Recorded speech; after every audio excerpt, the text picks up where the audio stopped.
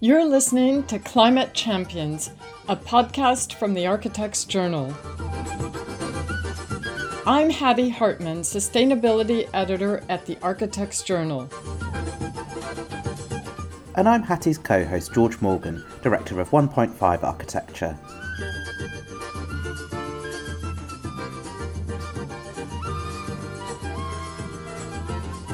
With this episode, we launch a mini-series on the topic of retrofitting heritage buildings while simultaneously upgrading their thermal and energy performance.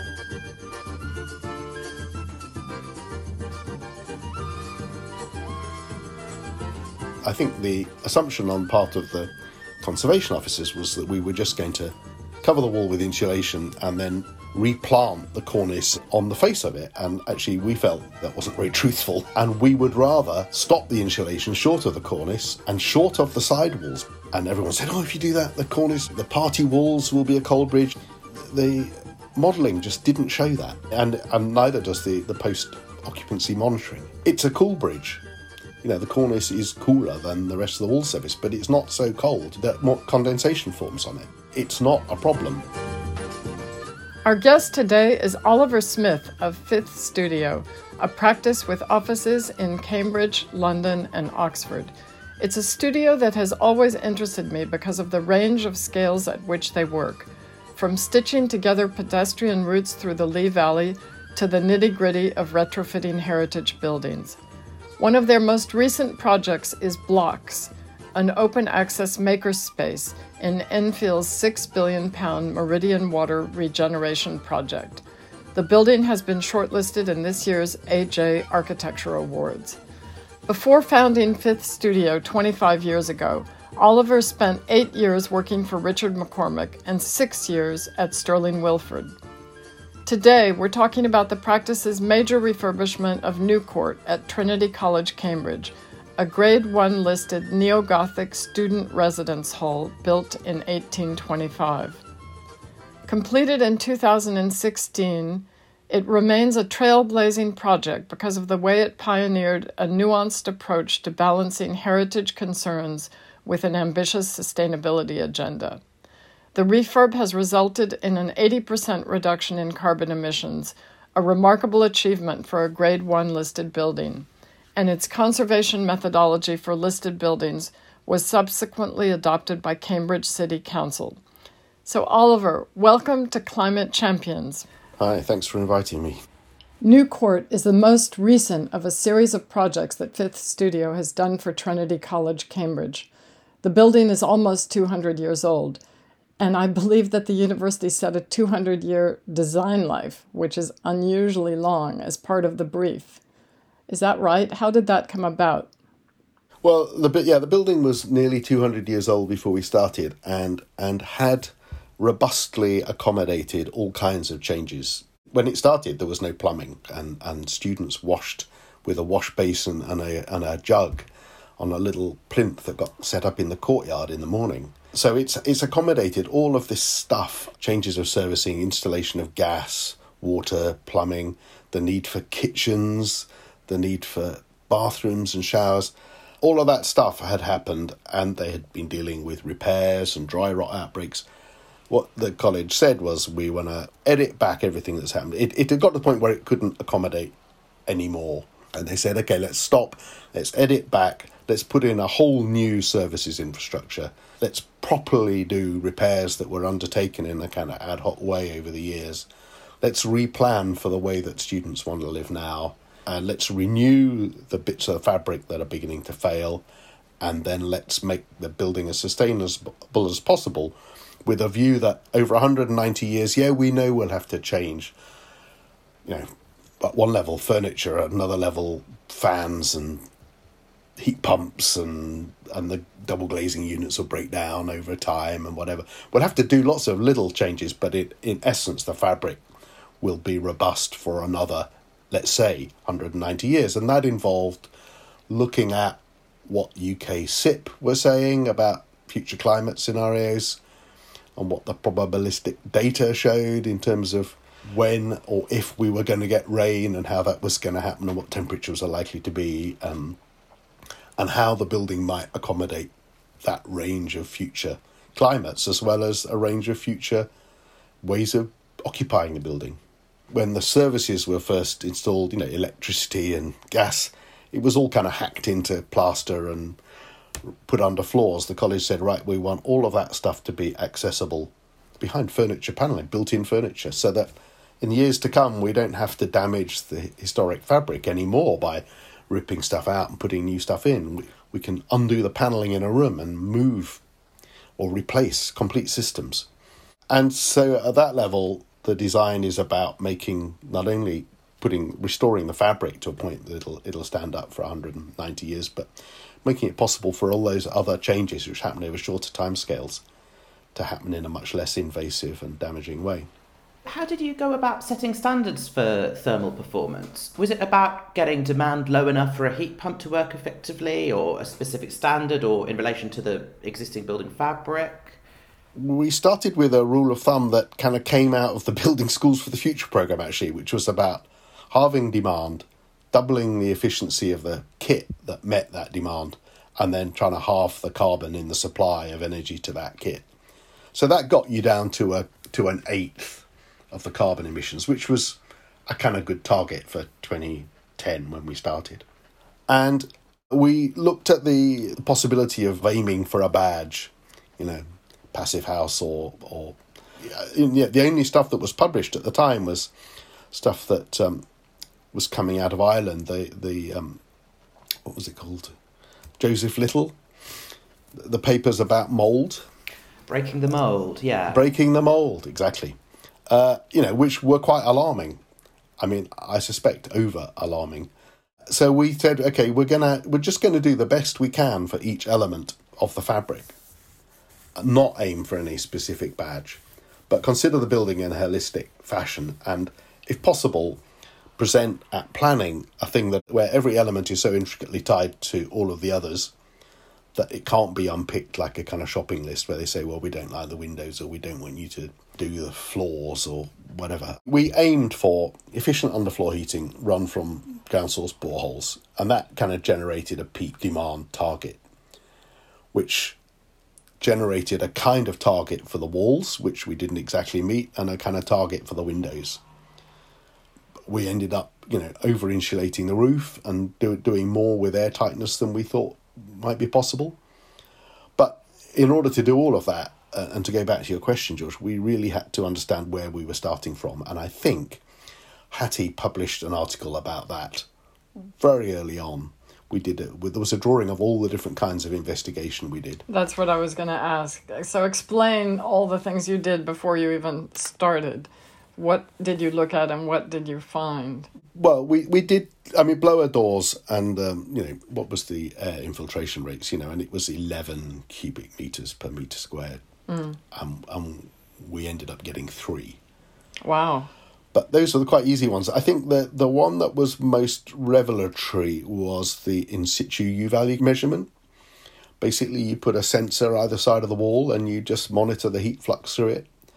And if you do that over 3 months at a cold time of year when the inside's at kind of 20 and the outside's at kind of 0, you get a pretty good measurement of the U-value. And we had an average U-value of 0.7 on the existing fabric, whereas a build desk computer program would tell you that that wall should have a U-value of 1 point something, 0.9 to 1.1, and a SAP analysis would tell you it had a U-value of 2.2. So we were 25% better than a computer prediction and 10 times better, whatever, than the standard SAP analysis. And that meant that we didn't have to do too much insulation to get down to a target of 0.25. So doing this kind of investigation, does it require deep pockets? I think that you don't require significantly deep pockets. You have to, it's more about finding really reliable guys to do the monitoring. It can save you so much money by going, oh, hang on, we want to get 0.25. We don't need to put 10 inches of insulation. We can manage with 3. Saves you money, saves you space, saves you time. And it also reduces the risk of creating conditions of interstitial condensation and mould. You make this sound like a complete no-brainer, so why doesn't everyone do it? If anyone who's inquired about the cost has and then decided not to do it, it's got more to do with the programme. You do need to do it in the winter. You get better results in the winter. Mm-hmm. I mean, when clients ask us about it, you say, well, you know, October's the best time to start a project because then you can line up your monitoring for the winter. Peabody, we used it at Peabody when we were working on the Thamesmead Towers.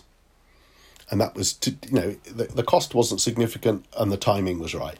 But the other things we measured, going back to your question, Hattie, I mean, we did do quite a lot of interstitial, it's a long name, interstitial hygrothermal monitoring, where you just measure what the flow of temperature and moisture through the wall. So you could see how the wall was behaving. And that gave us, eventually, it gave us the confidence to start modelling it accurately. But then, of course, the models and WFI modelling is now, I think, quite a thing. Lots of people are providing it. And that's German moisture heat modelling system. But the kind of databases of materials they have in their system are all kind of contemporary materials of regular density and dimension or whatever, and hardly relate at all to the way that a building was...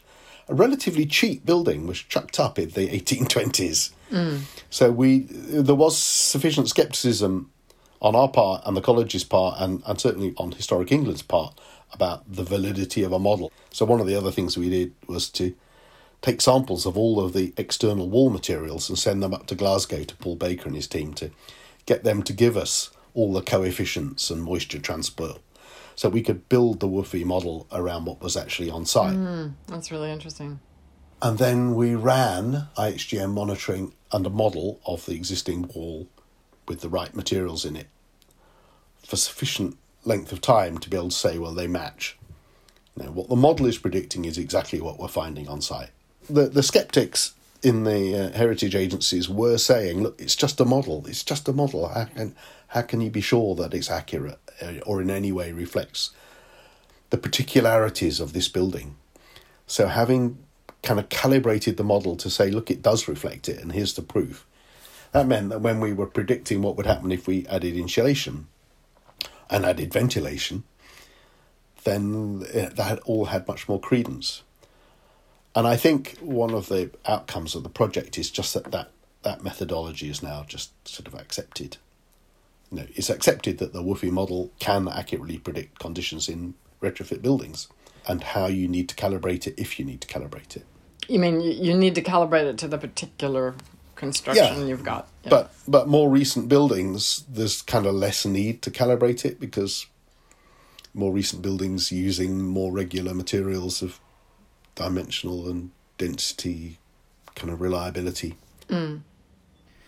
So what was the process of agreeing the proposals with the client, the council and Historic England? We spent quite a lot of time with the college and a number of committees within the college working out what the brief was in terms of the accommodation that they wanted and the mix of accommodation they wanted. In terms of the thermal performance, the brief was, we just want you to find out how good it could be. So then the client and I went to the chief planner in Cambridge and said, look, this is a grade 1 listed building. We want to try and explore how far we can take it in terms of thermal performance and improvement of its sustainable reduction carbon emissions, etc. And we're going to need to do this with you. It's going to have to be a collaborative thing because you guys have ultimately got to sign off the listed building consent. So how do we go about it? And there were 3 heads of work we did with them. One was on the whole building physics monitoring and modelling. One was on the character of the building and these listed interiors and how are we going to intervene in those spaces in a way that respected their character. we agreed that what we wanted to do was walk into the courtyard and think, oh, this is a early 19th century courtyard, and walk into a staircase and think, oh, this is a 19th century staircase. Or walk into a room and think, oh, this is actually a 19th century space, but it's giving me all of the comfort and amenity and sustainability I want from the 21st century. I think the assumption on part of the conservation officers was that we were just going to cover the wall with insulation and then replant the cornice and the dados, where there were any, on the face of it. And actually we felt that wasn't very, in a kind of modernist way, that wasn't very truthful. And we would rather stop the insulation short of the cornice and short of the sidewalls, because there are a lot of accepted wisdoms about cold bridges.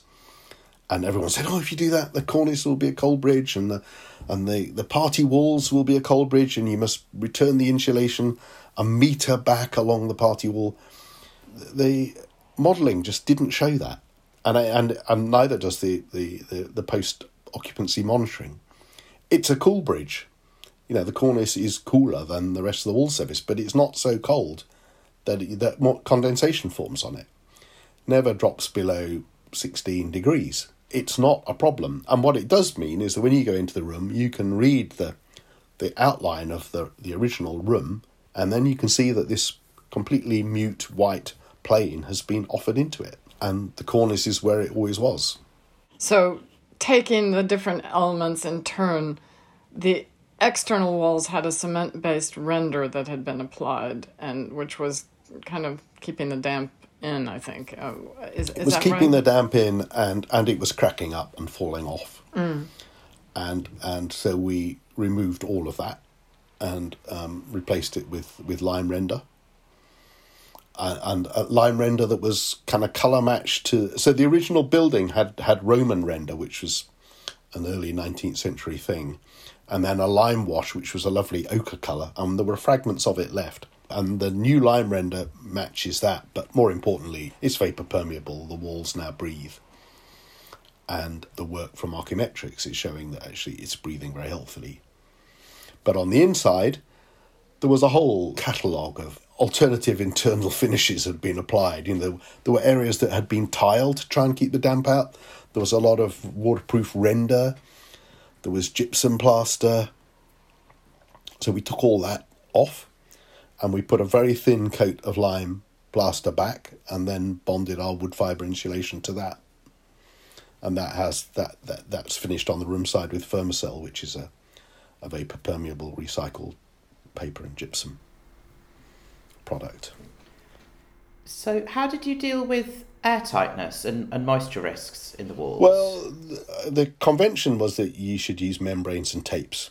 We decided after some exploration that our lime render was going to be a very good airtightness membrane, and that where we had a window case, for example, we would use a tape to tape the window casing to the render, and then again we used tapes to tape that lime render to the screed we put into the floor. So we achieved air tightness of about 3 metre cube per metre square, but in a very low-tech way. And one of the lessons we learned was the British construction industry does not train people to do this kind of work. We couldn't find a contractor who had experience of doing sustainable construction, you know, passive house or other, and worked with listed buildings. Is that changing now? I think it is, just through experience and a lot of dissemination of how this project and other projects have gone. Did you do lots of toolbox talks? So yeah, we did a lot of toolbox talks, and so did Sega, the tapes people, and so did the render people. You know, we are not training building operatives to use lime plaster. It has completely different requirements to gypsum plaster. You know, I can't really blame them for this, but it was a bit weird that they wanted to make everything absolutely vertical and absolutely plain across a room, and they were talking about, we're going to have to dub this wall out, 40, 50 millimetres. And you say, no, there's nothing wrong with a wall being a bit wonky. That's an old wall. Just, go with the wonk. And they had a lot of trouble with that, conceptually, because it goes against their training.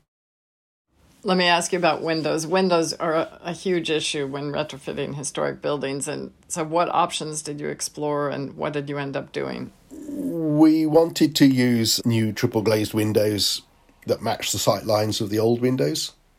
That was seen to be a completely unacceptable loss of historic fabric. So we explored 15 alternatives, from using secondary glazing, which was the default historic England preference, to double glazing the existing windows and combinations of double and triple glazing in different layers. And they were all assessed against the peak heat demand and anything that led to what a heated floor could deliver in terms of heat was kind of ruled out. And we ended up using slimline double glazing in the existing windows, but the existing windows routed to receive a whole lot of new draft proofing, weatherproofing, a whole kind of Ventrola toolkit for airtight sash pulleys and things like that. And that got us over the line.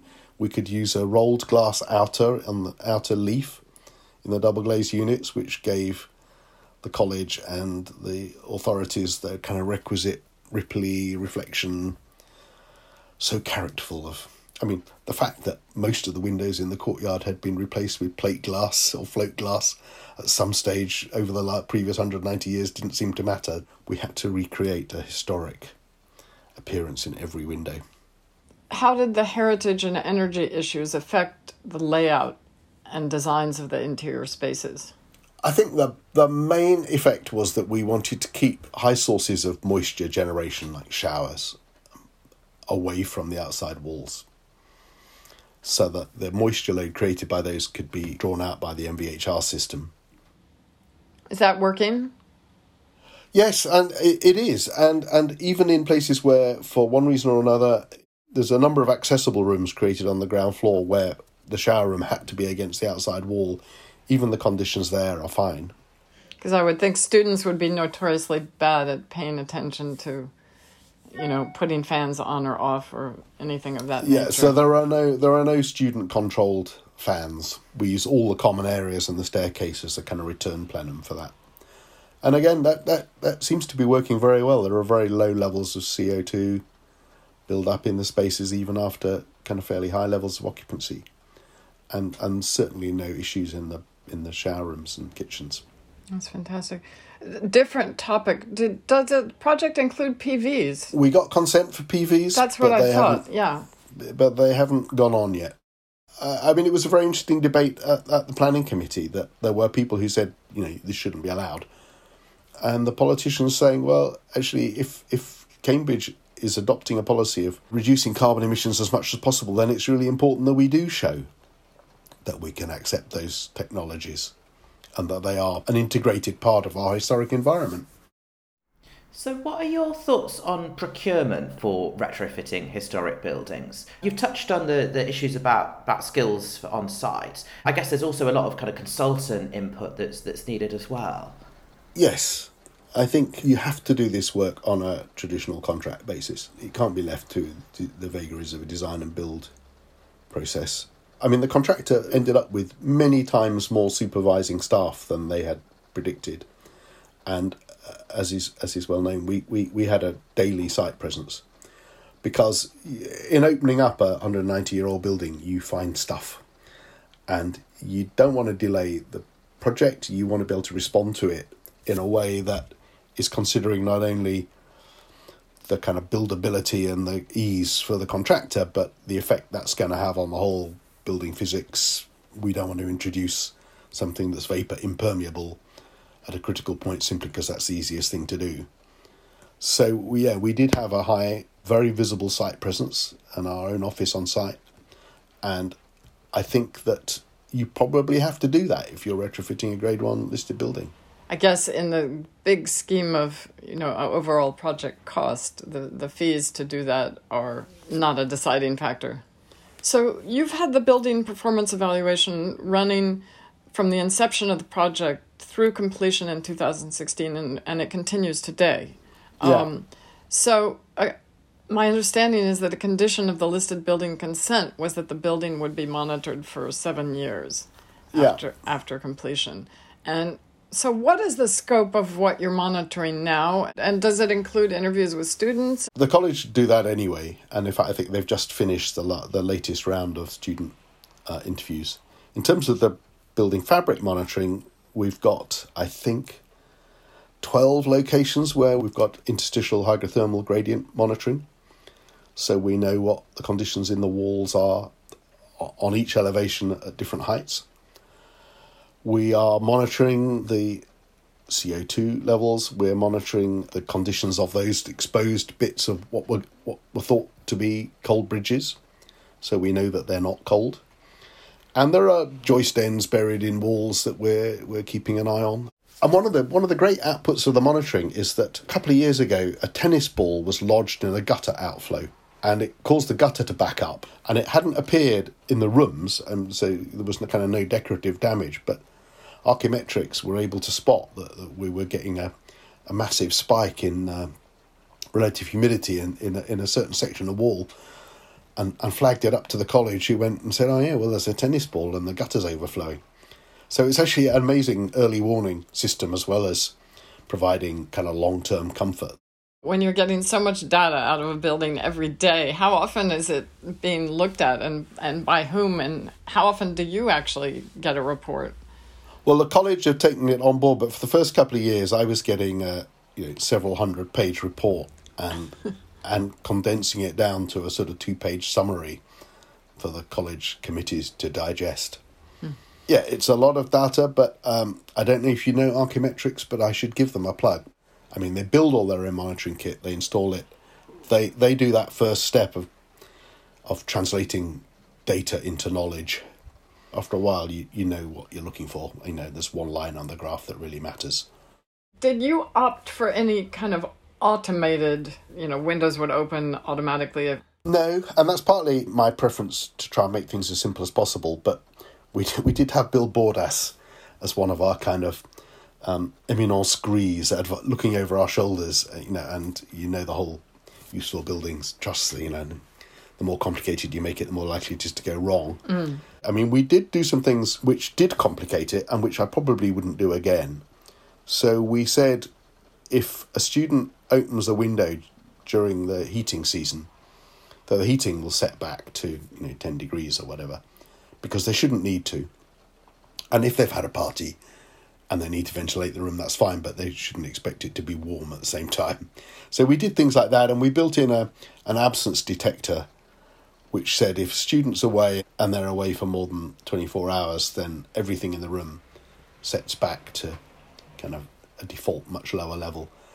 I think those made the BMS system more complicated than it needs to be, and it probably wasn't cheap, and I don't think you'd do it again.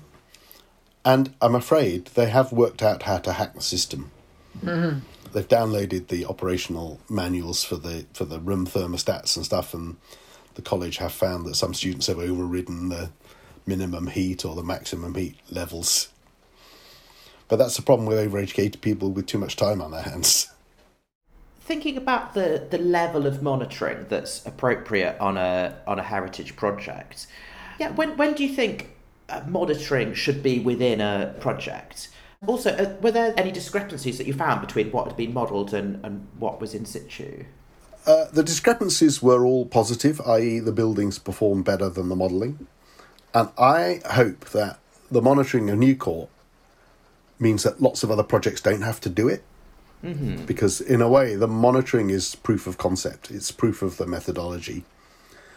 And as long as the methodology is kind of rolled out in an appropriate way on subsequent projects, then you shouldn't need to do that monitoring. There will be particularly sensitive or significant buildings where there's a kind of degree of nervousness that suggests that you might do that.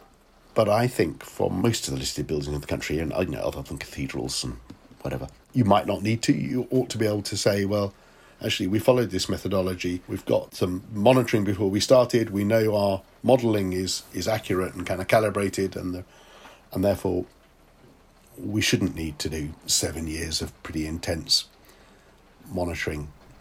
Because you're confident about that. You know what's going to happen before you start.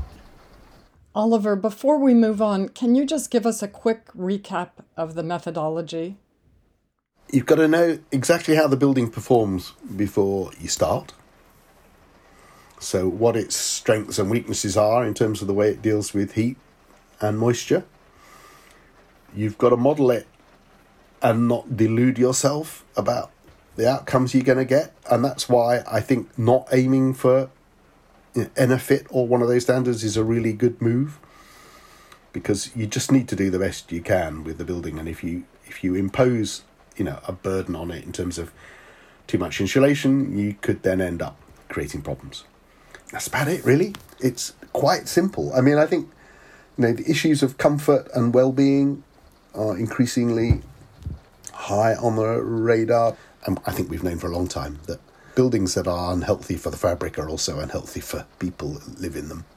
So how do we roll this out more quickly? And it's beginning to happen in a kind of rather unexpected way. There are a whole load of retrofit projects that are rising out of the SALIX funding, the public sector decarbonisation funding. I mean, that has its own extraordinary constraints. You only get funding if your costs are less than a certain threshold per tonne of carbon saved over the lifetime of the building. And it has very, very, very short timescales. So what we've had to do on the ones we're working on is to really edit back the kind of moves you make, so you haven't got a very complicated construction project that's with number of subcontractors and a main builder, and you really kind of concise in terms of a limited number of people on site doing a very limited amount of stuff that's going to get you most bang for your buck and get you significant enough reduction of demand to enable you to install a heat pump that's going to work efficiently enough within the cost threshold. And so there are a whole raft of projects coming forward that are dealing with that constraint in a much more incisive way than, for example, Newcourt is. But on Newcourt, we kind of didn't know when we started what was going to work. It's led to, certainly on our work since, looking at the kind of array of stuff we did at Newcourt and saying, okay, well, in this instance, this is appropriate and this isn't appropriate. And this is what we really need to know before we start. And actually, we can live without knowing that. So actually tuning a methodology and the kind of solutions you look at to suit not only the individual building, but the way in which it's being funded and the kind of timescale constraints which that imposes. Some people take the stance that we need to deep retrofit almost every building, and others say that just takes too long and we need to switch to heat pumps faster than we can retrofit. What's your take about these competing priorities? I think if everyone just bolted a heat pump onto their existing buildings, I mean, A, they'd be paying for a much bigger heat pump than they probably needed, and B, we'd have real problems with the electrical supply. If you look at the National Grid's future energy scenarios, and you say, okay, so what's the biggest amount of energy they think that's going to be available for heating houses in 2050, and you divide it by the number of houses and the area of those houses, you get to a number that's at or around EnerPHit, and that's regardless of whether it's a listed building or not. So I think that there is an imperative to retrofit everything. If we're not going to be able to have fossil fuel boilers after 2030, then people are going to need to put heat pumps in, and I would argue that they're much better off reducing the demand first and then being able to buy a much smaller heat pump. Mm-hmm. And a more affordable heat pump, and one that doesn't draw so much on the what are going to be the limited reserves of the National Grid. I think we are going to end up with an era of stepped tariffs and maybe even rationing, 30 years' time. I think that we heat our buildings in a really perverse way. Radiant heat, where you're heating people and surfaces, which is, what an open fire used to do, is a much more comfortable way of heating a space and its occupants than convection, which is what we all have. I mean, that's what central heating does. It heats up the top of rooms. Moving to things like underfloor heating are not only much more efficient, but much more comfortable. And that if we do that, then that's the kind of heating that you can efficiently run off an air source heat pump. I want to come back for a minute to this methodology that you developed at Newcourt, which I understand has now been adopted by Cambridge City Council. What does that mean exactly? What they ask of any applicant wanting to do retrofit work to a listed building, they ask them to demonstrate that they understand not only how the building works in energy terms, but how it works in heat and moisture terms before they start proposing any changes. And that is, it's 2 paragraphs of policy text, but that in essence is do at least the most critical bits of the work we did on New Court. And is this being adopted more widely? We did a presentation to Oxford, and I understand that's being adopted within their local plan. And I've been in conversations with Camden as well. Has other work come into the office off the back of the work you've done at New Court? Yeah, we're working on 2 listed buildings at the moment. There's a sort of once you've done something once, how many times do you really want to do it again? And it's in the nature of Fifth Studio to get to always be intrigued by the next impossible problem. If someone came to us with a really interesting listed building, then we'd want to do it. But there's a lot of pretty unspectacular ones.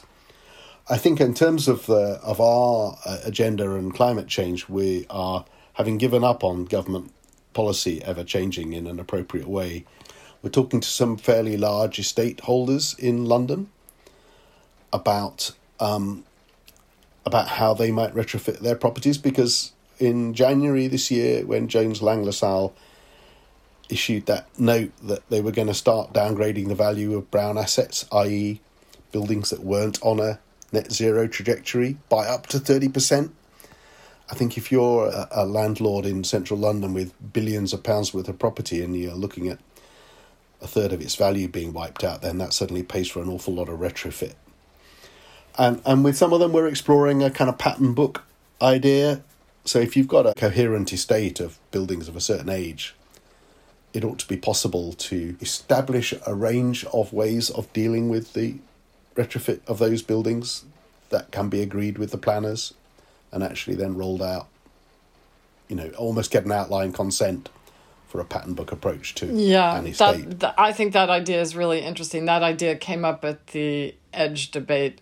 You've been a member of the EDGE, I know, for many years. On Monday night, there was a really interesting debate, and Chris Joffe of ex-Arab, he talked exactly about that. He talked about local professionals across different professions and local people coming together to see what makes sense in a given area. It sounds like an ambitious way of going about it, a very decentralized way of going about it, but we need to develop these pattern books to streamline the consent process. I just despair of local or central government's ability to kind of do that. So I think we're looking at the other stakeholders. Okay, we'll stop there. Thank you very much, Oliver.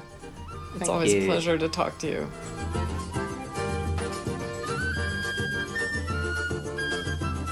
Our next guest will be Chris Proctor of ACAN's Existing Buildings Group, talking about a new toolkit for conservation areas, which explores how sustainable measures can be incorporated into retrofit and extension projects in conservation areas.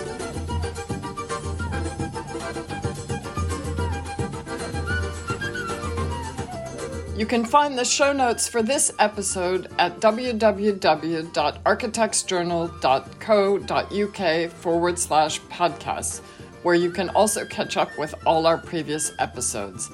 If you're enjoying Climate Champions, please subscribe and do rate us on your favorite podcast platform. It helps people find us. Thanks.